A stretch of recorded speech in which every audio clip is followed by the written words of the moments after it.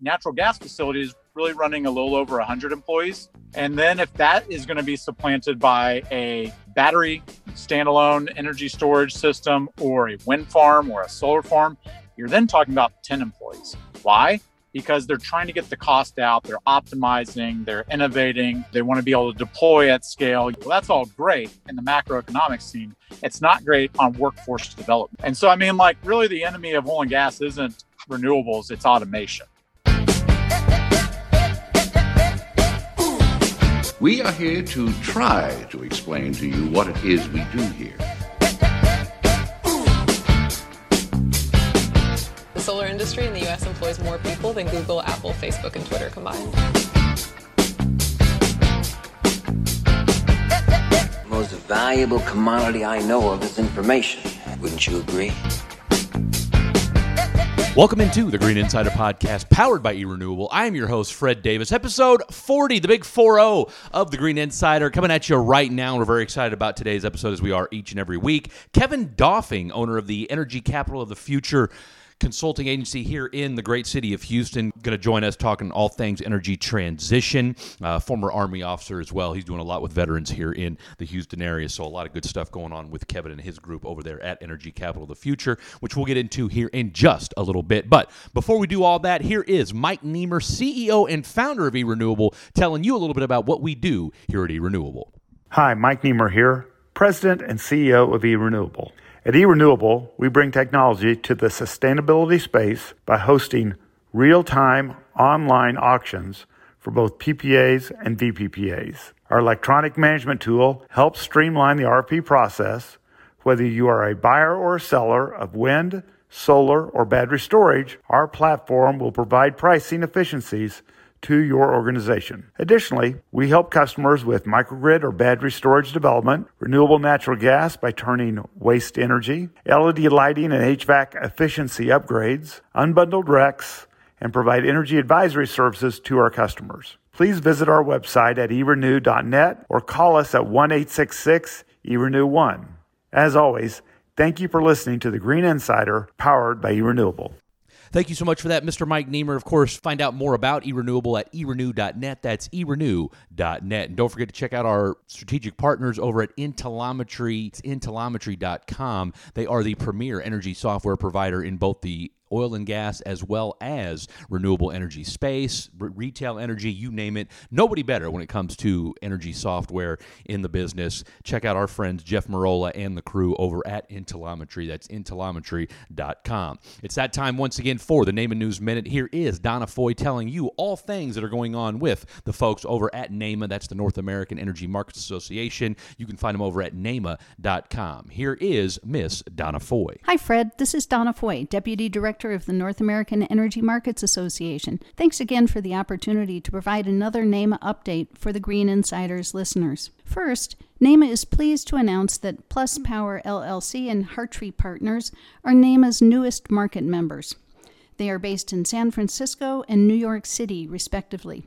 Their contact information is available on NAMA's website, or will soon be.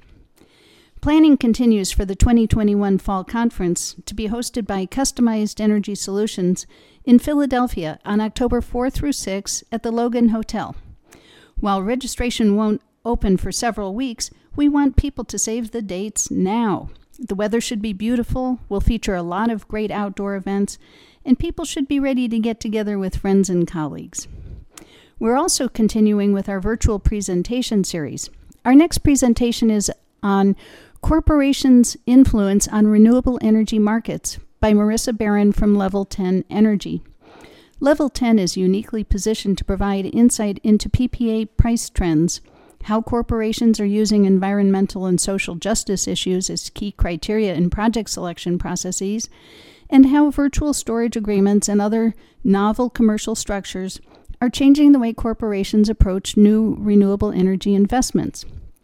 That presentation will be on Wednesday, May 12th at 3 o'clock Eastern.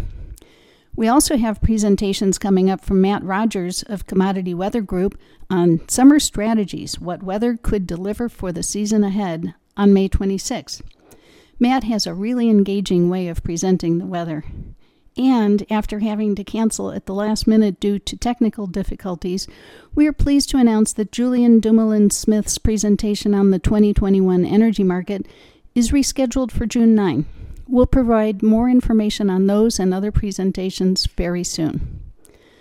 On the RFP front, Nebraska Public Power District, on behalf of its industrial customer Monolith Nebraska, is seeking bids for renewable generation power PPAs with a proposed commercial operation date during calendar year 2025. NPPD seeks to procure energy, capacity, and environmental attributes, including RECs, for a term between 10 and 30 years. NPPD will consider bids for wind and solar projects with and without energy storage capability from one or more projects located inside the SPP footprint, with preference for projects located within the state of Nebraska. ACES is conducting an RFP for battery energy storage system on behalf of Sierra Southwest Cooperative Services. Proposals are due by May 24th. The link to get additional information from ACES is available on NEMA's website, nema.com. You can also see other open RFPs on our website. Lastly, we have a couple of new job postings. Elite Inc. is seeking a supervisor of short-term energy markets and a real-time trader. And Dairyland Power Cooperative is looking for a wholesale accounts manager and trader. Information is posted at our website. That's it for now. We look forward to giving another update soon. Thanks, Fred. Thank you for that, Ms. Donna Foy. Once again, you can check out all of the NEMA news over at NEMA.com. That's NAEMA.com. All right, without further ado, let's jump out to the podcast for today. Kevin Doffing, owner of Energy Capital of the Future consulting agency, one of the premier energy transition voices here in the city of Houston. If you haven't heard about him, well, you're going to hear about him today. Former Army officer and certainly not one to mince words. We're going to talk to Kevin today about what exactly has gone wrong with oil and gas. Kevin, no stranger to the oil and gas business, having grown up here in the city of Houston, making the move into the renewable energy space, as well as his thoughts on Senate Bill 3 and what does it mean for the renewable industry here in the state of Texas, and what is Kevin excited about for the rest of 2021, not just for himself, but for the renewable energy sector as a whole. Without further ado, please enjoy Mr. Kevin Doffing.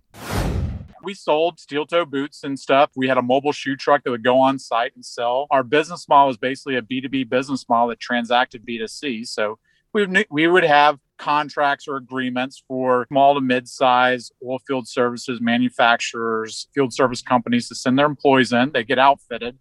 And then we'd send their company a bill, and then we get paid. It was a healthy business. It was good business until it wasn't. 2015, the oil crash happened because the Saudis kept their foot on the gas as suddenly independent shale producers were the swing producers. Well, the Saudis didn't like that, and they have cheaper conventional oil to produce. And so they dropped oil prices and it flooded the market. It put a lot of people out of business, and we were used to them protecting oil prices, and they didn't want to do that. And so we got hit really bad in the industry in 2015, 16, and into, you could say even till today. And you saw when the market finally bounced back, they accepted digitization and things that take like Kirk Coburn at Surge Ventures that's now over at Shell, right? Like he was early on the digitization and startup activity for oil and gas, but he didn't get his fair shot because he was early. They ended up closing in like October of 14. If they'd been around another year, they would have just taken off like gangbusters because the oil and gas industry was doing anything to shave a nickel off of every barrel. Whereas, in 2014, it's like, we're not taking a meeting unless it's about increasing production, because when barrel prices are over $100, why would I think about cost savings? As oil and gas even did recover, they recovered with fewer people going out to the field. In 2014, you didn't have high-speed connectivity to offshore platforms or shale platforms. They'd literally put the stuff, Excel files, Windows 97, onto a thumb drive and have to helicopter it back to Houston so they could look at the well log, right? Or an engineer's going offshore every month to go inspect something. Well, now you have high connectivity, and suddenly you can just have somebody sitting in Houston doing that. In 2017, the most jobs that were open in the oil and gas industry were tech-based jobs. NOV became one of the largest recruiters for developers in the city, right? If you think of developers, you think of like apps, not NOV, right? But like they had this whole niche developer community that was doing great. And so our business was never going to come back as we had increased pressure from e-commerce platforms. We had a dwindling pie and a ever harder to compete slice of that pie, right?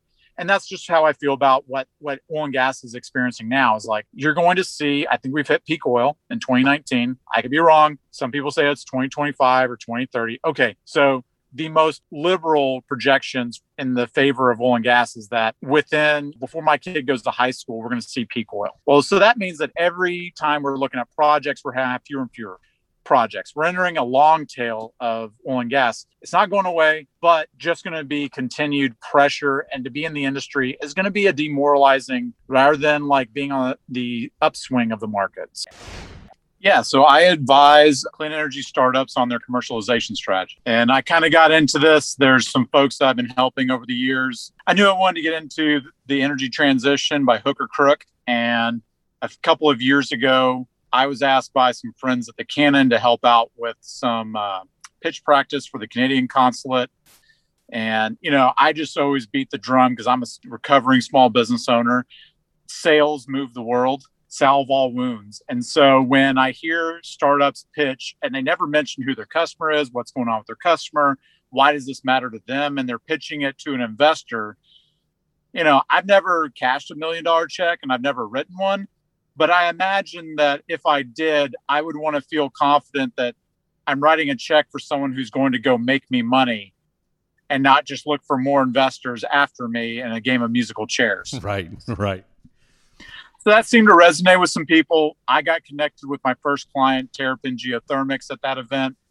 I love that it wasn't a science project. It was a business model innovation, bringing third-party capital to the table to deploy TRL-9 technology that's already been deployed globally, but just hasn't been used in the U.S. because of project economics didn't really matter. But when you start factoring in ESG standards, opportunities with infrastructure funds, suddenly it unlocks a lot of projects that may have been marginal before. It makes them very viable and profitable. So I was just really excited. We talked about opening a Houston office, and eventually they just kind of threw a contract my way to see what could happen.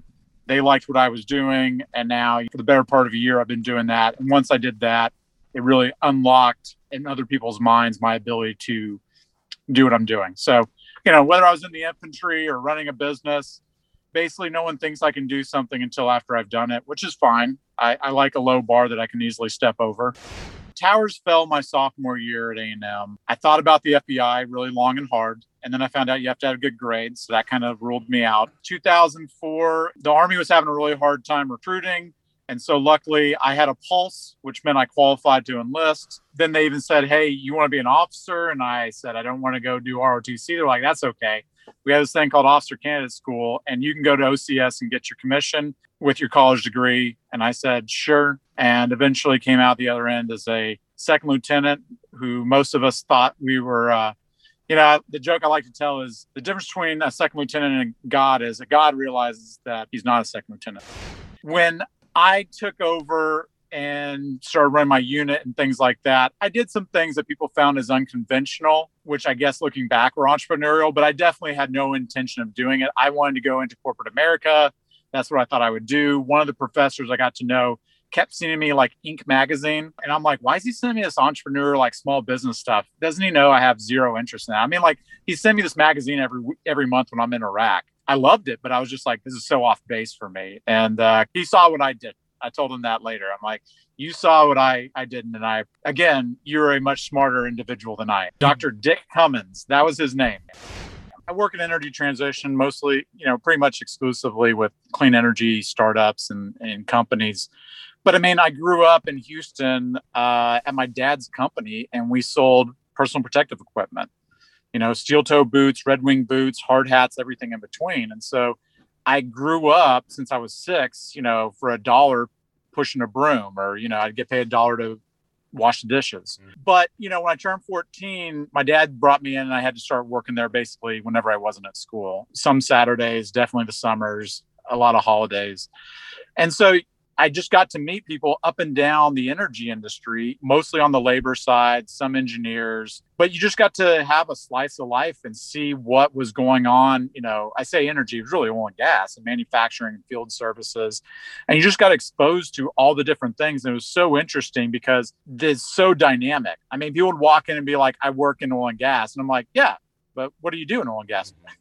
I'm an upstream. Okay, well, what are you doing upstream? Are you like doing wireline? Are you doing well logging? And they're like, oh, okay, so you actually like know some of these words. I'm like, well, I know some of these words, but I don't know what they mean. But if you'd like to tell me. And so like, one conversation over 15 to 45 minutes at a time while you help a customer decide what's going to be a comfortable pair of shoes or, what's going to fit for them and, fit it for the field, you pick up a lot of stuff and you learn a lot.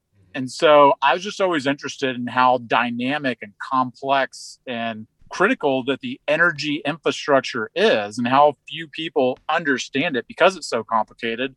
I was also kind of put off by how little effort was put in over the last, 50 years to explain that to people, right? So that's where like I push back when people are like, it's unfair that the environmentalists have controlled the narrative on energy production. And if people only knew how the power comes out of their outlet. I'm like, well, look, I own energy stocks and we've kind of harvested the marketing spend on educating our consumers for 50 years. And that's been really great for stockholders, but the bill came due and we abdicated that space. So what people are saying isn't false, but it's not a full narrative. So you can't be mad at anybody other than ourselves and our forebears. So, I don't hate energy.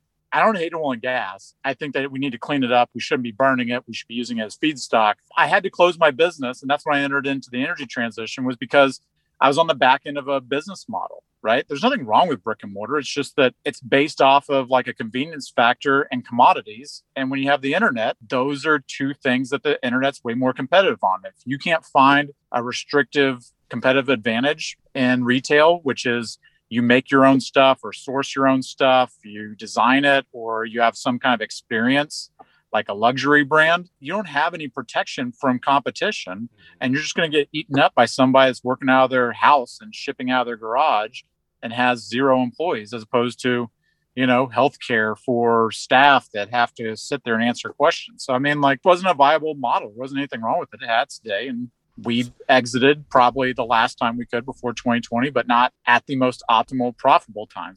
I've spent a lot of time in veteran nonprofits. I've run a lot of groups from Lone Star Veterans Association to Combined Arms and Bunker Labs here in Houston. And that's how I got involved in the space a lot was I started networking years ahead of when I wanted to move in because the two best times to plant a tree are, 10 years ago and today. And your network is the place you want to sit down in the shade. And so you better get started on it sooner than later. And so I was trying to do something for veterans and renewables. And I was looking for a trade group in town to bolt on with. And I found out that there wasn't a trade group for the renewables industry. And so I was like, well, I do a lot of this stuff. Would you like help? And that's how I became the founding board chair for the Renewable Energy Alliance. And so we were using white label, programming model stuff that I had built for the veteran community. Right. So I was the only person on the board without power background, but that and a lot of like snide comments that kind of get a chuckle. So, we try to have a good time. Fast forward, getting all that stuff done. Yeah, I think that oil and gas isn't going to go away. We don't want to see people demoralized, but there are inherent challenges in that because renewables are trying to displace an incumbent, even on market share, they have to do it more efficiently. This is the analogy I always give people. Look, if you look at a coal plant, you're talking about like 2,000 jobs. Now, coal was really pushed out of the market by natural gas. Natural gas plants supplanted coal 1-to-1, right? The market penetration for wind and solar was not such that it was ever pushing out coal. And all the war on coal or all the marketing messages really never made that. It might have convinced people in their mind, but if you look at the data, a coal plant went down as a natural gas plant went in because it was more economical, right? This is going to be changed based on dollars and cents, not hearts and minds, but hearts and minds matter. So natural gas facilities really running a little over 100 employees. And then if that is going to be supplanted by a battery standalone energy storage system or a wind farm or a solar farm, you're then talking about 10 employees. Why? because they're trying to get the cost out. They're optimizing, they're innovating. They want to be able to deploy at scale. Well, that's all great in the macroeconomic scene. It's not great on workforce development. And so, I mean, like, really the enemy of oil and gas isn't renewables, it's automation, right? That's what killed coal jobs. It wasn't, these other things. Coal's expensive. And even as they stayed in, what was killing jobs on the production and mining side was automation. And so, I think that there's just a false flag there, or whatever you call red herring, in that narrative on jobs. It's really an automation issue and a retrain of the workforce. And you can't just say, well, we're gonna retrain miners to coders or whatever. And that stuff just doesn't work. My wife comes from coal country, and I mean, like, it's not practical. People want to be where they are, and there's a place for it, but there's just not as many jobs in renewables as there is in oil and gas and these other legacy energy system jobs. I mean, I remember talking to a guy at Shell New Energy, and he's like, whenever we have a job opening in Shell New Energy, on the internal side, it's 40 times as many applicants internally as for any other job opening. And I mean, they have like senior engineers applying for entry-level positions because they just want to get inside of that. Internally, this isn't even what's happening on the open jobs market. These are people that already have jobs at Shell that want to switch over. We're early. I mean, you look at the startup activity, you're really talking about like Syzygy has closed a Series B. You have a couple of SPACs in the local area that are on batteries, and one's really an oil and gas focus. Then you have some A round closes with Topple and Cemvita and a couple others. But I mean, there's not like this rash of like IPO, right? Aside from Sonova, there hasn't been an IPO in the renewable space in Houston, right? And outside of the people that I just mentioned, most of which are really good friends, there's not that much economic activity. Now, on the ideation side, with the huge influx of innovation programming, Halliburton Labs and Scott Gale and Dale Winger over there, and with the ION coming online next month, and I mentor over their Smart Cities Accelerator in Greentown, which is where I'm talking to you from. I mean, all of this inventory of new spaces and programming is just really coming online. We're still early on this, which is great if you're not in the space or you don't know about it and you're hearing about it for the first time. That's okay. The barriers to entry are not erected so that you have to be a veteran of the industry to get in. Just show up. Especially as like things thaw out, people get vaccinated, we start having in person, like show up. Like that's how you get involved in this stuff. Just show up. That's 90% of volunteering is showing up. How disappointed are you that renewable energy caught the flack that it did, and for whatever reason, that mantra or that feeling has been sustained in the legislature? Is it just because right now renewables don't have the same kind of lobbying power that oil and gas does? Yes, absolutely. I mean, like I would even say like the reason that coal has sustained outside of the window of economic returns for its investors is because of the political capital from having high workforce and having voters and having sustained profits in the past and being entrenched lobbyists at the political level. I mean, like coal is so entrenched in the co-ops and the municipal level in this country because they control the boards at these munis and these co-ops, right? I mean, there have been people on those boards from coal companies who are like, yeah, nobody challenges us, so we can do whatever we want. And they'll subsidize coal production to the deficit of their ratepayers, and nobody challenges it, right? It's like complaining at a general election, you don't like the two people you're voting between. Well, you didn't get involved in the primary, so that's where this was decided, really, So that being said, I was actually just on the phone with Colin Leyland. He's the political director for the Environmental Defense Fund of Texas. Mm-hmm. And we were talking about the status of these bills. And so, the chairman of the committees, respectively, are the ones who kind of propose the Senate and House bills. So, they're kind of moving forward.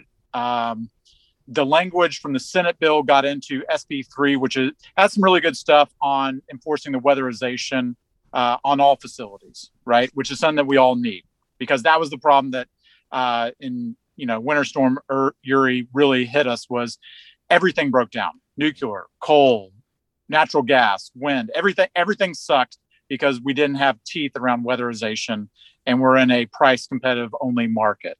And so if you don't require them to do it, they're not going to do it because it screws up project economics, and the project might not get built versus whatever their competitors are and whatever technology form that is. So, there's Amendment F4, which if you're listening and you don't like what you're hearing, talk to your congressman or your state legislature or senator about that. F4 amendment has taken the language out of, I think it's 1273 Senate bill, to basically put all that in there. And what they're doing is they're not just shifting costs of ancillary services from thermal to renewable, they're shifting all costs of ancillary services to renewables. And ancillary services is a lot. It's frequency regulation on the grid, it's having backup power, it's a lot of different things. And it's just mind-boggling to think, even if you make the argument that wind is intermittent and so you need to do whatever. Okay, but how do you shift all costs off of thermal generation? And it just sets an unlevel playing field. And again, I just go back to my military stance of that's not stable, right? This lopsided field is not conducive to being open for business in Texas. It's not conducive to free market thinking. It's not conducive to a lot of things. And so I just think it's being acted in bad faith from these people that are pushing this. And, if it's a frequency regulation thing, batteries have the capacity to do that. And there's standalone battery that's being created, but we need to be able to price that offering into the market. I'm not saying that we need to have a capacity market like they do in the Northeast or anything like that. But what this does is it jeopardizes what's funding a lot of schools in rural communities and in West Texas. It's jeopardizing existing investment. And if you think that your pension fund and other things aren't invested into these projects, you might want to take a look at what those funds are invested into, what the mutual funds that you have. ESG highly rated funds have been outperforming for the last 18 to 24 months. So chances are, if you have a professionally managed mutual fund, it may be strongly weighted into ESG because of its outstanding performance. So you may want to look at that. You may have exposure inside of what's about to happen on your retirement and other things that are affecting you personally and your company. And, it's just going to screw up about $60 billion in investment that's about to flow into the state. You look at the interconnection queue for ERCOT, 90% is renewable, right? So all this new stuff that's coming in, all the investment that's coming in is in this form. And if we screw this up, it doesn't just screw up the project economics and the investors that are already here, which include you and me. It's also going to screw up future investment. And how is Houston not going to be Detroit? By leading? And that's not going to happen if we're saying we're closed for business. We're only open for the last 50 years of business, which is going to stay. We're still going to have oil and gas investment. We're still going to drill new wells. We just need to do it safely in a conscious way of all these factors that are going on. But if we say, nah, we're good, well, don't be upset when there's no influx of new jobs. Don't be upset when the capital markets dry up for even the amount of business that's still going on. And don't be upset when you got to pick up and move your family or you see your housing prices degrade. And I don't want any of that.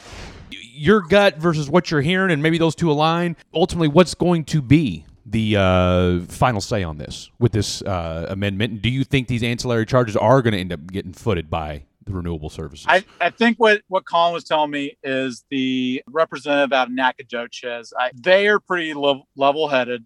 And so the likelihood that they're going to allow some BS get in there is lower.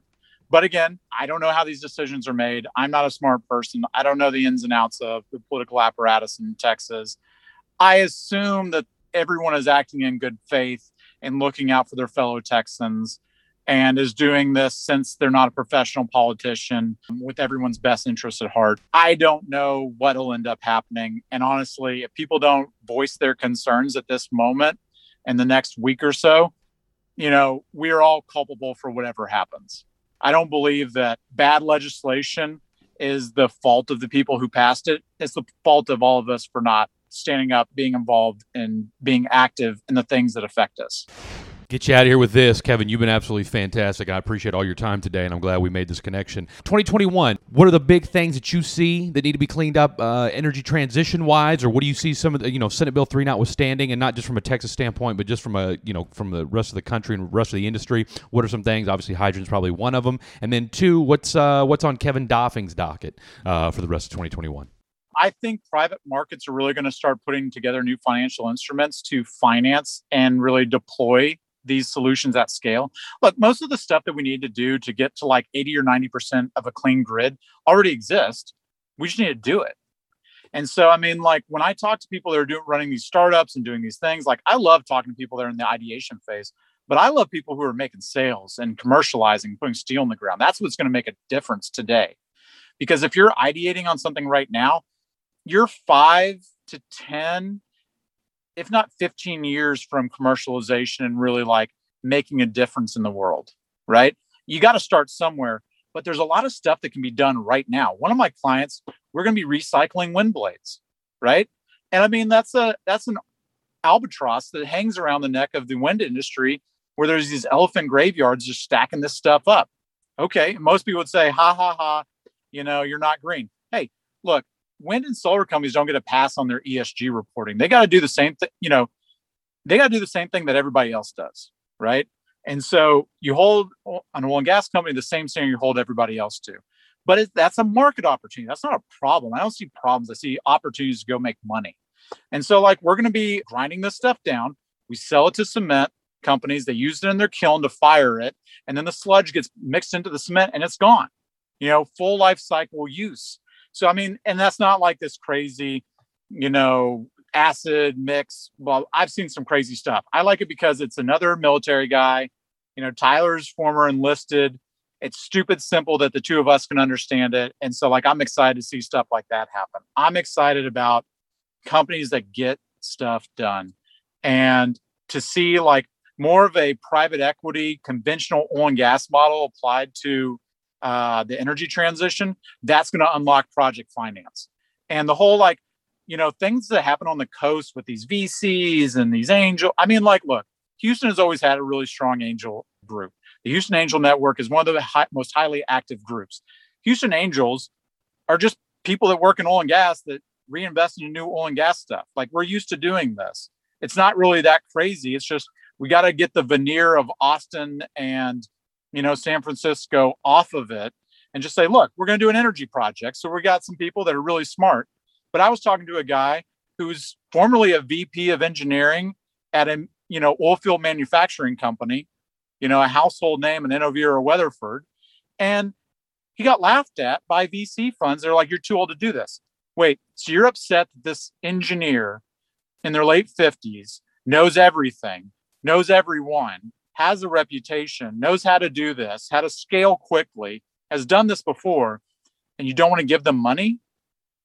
And they end up getting their money from a well-heeled, deep-pocketed Texas family to go do geothermal. And they're Lev is amazing, and he's drilling the first geothermal well at Ellington Field this summer, just crushing it, buying deep water wells that have confirmed high heat. And I mean, like, they're going to move fast, and they're partnering with DOD. They're winning Department of Energy grants, partnering with the Air Force. So, I mean, like, that's how Texas is going to get stuff done, right? We're going to do things how we normally do it. And most of the entrepreneurs, honestly, that I talk to are either in their 20s or their 50s. And I love talking to these people in their 50s that just know how to get stuff done. And I think that that's going to be the surge of economic activity in this energy transition in Houston is the people who know how to get stuff done. And they don't fit a stereotype of an energy entrepreneur. So that's what I'm excited about. I love working with folks like this. I love seeing deals get done. That's what I'm all about. I love working with some of the offices through Canada or Poland or Norway. They're sending their startups here that want to relocate here because this is where business gets done. I had a VC firm out of San Francisco reach out because, hey, we're looking to expand, and Houston seems this is where you build things. Yes, this is where hard things get done. This isn't the land of apps and the BS that gets done. A VC was talking about how for $40 million, they could develop an end-to-end company that could IPO in Silicon Valley. In energy, that's one project. It's just a completely different capital structure, and it requires more serious, intentional investing. And we have that here. So I'm very bullish on where we're going to go. It's not going to happen without intention and hard work, but damn it, we got the will and the stakes on the table to get it done. Thank you so much for that, Mr. Kevin Doffing. Glad to have you on board, and what a great conversation that was. Again, Kevin never one to mince words, and we certainly hope that you enjoyed his candor on this episode. Don't miss any of the Green Insider podcast. You can check them all out over at Apple, iTunes, Google Play, Spotify, erenew.net, or wherever you get your podcasts. And, of course, don't forget about the Power Chat as well, our new short-form podcast where we get you in and out in 10 minutes or less. This has been the Green Insider Podcast, powered by eRenewable. Thank you to everybody for help making it possible, as always. And don't you forget, we make going green easier.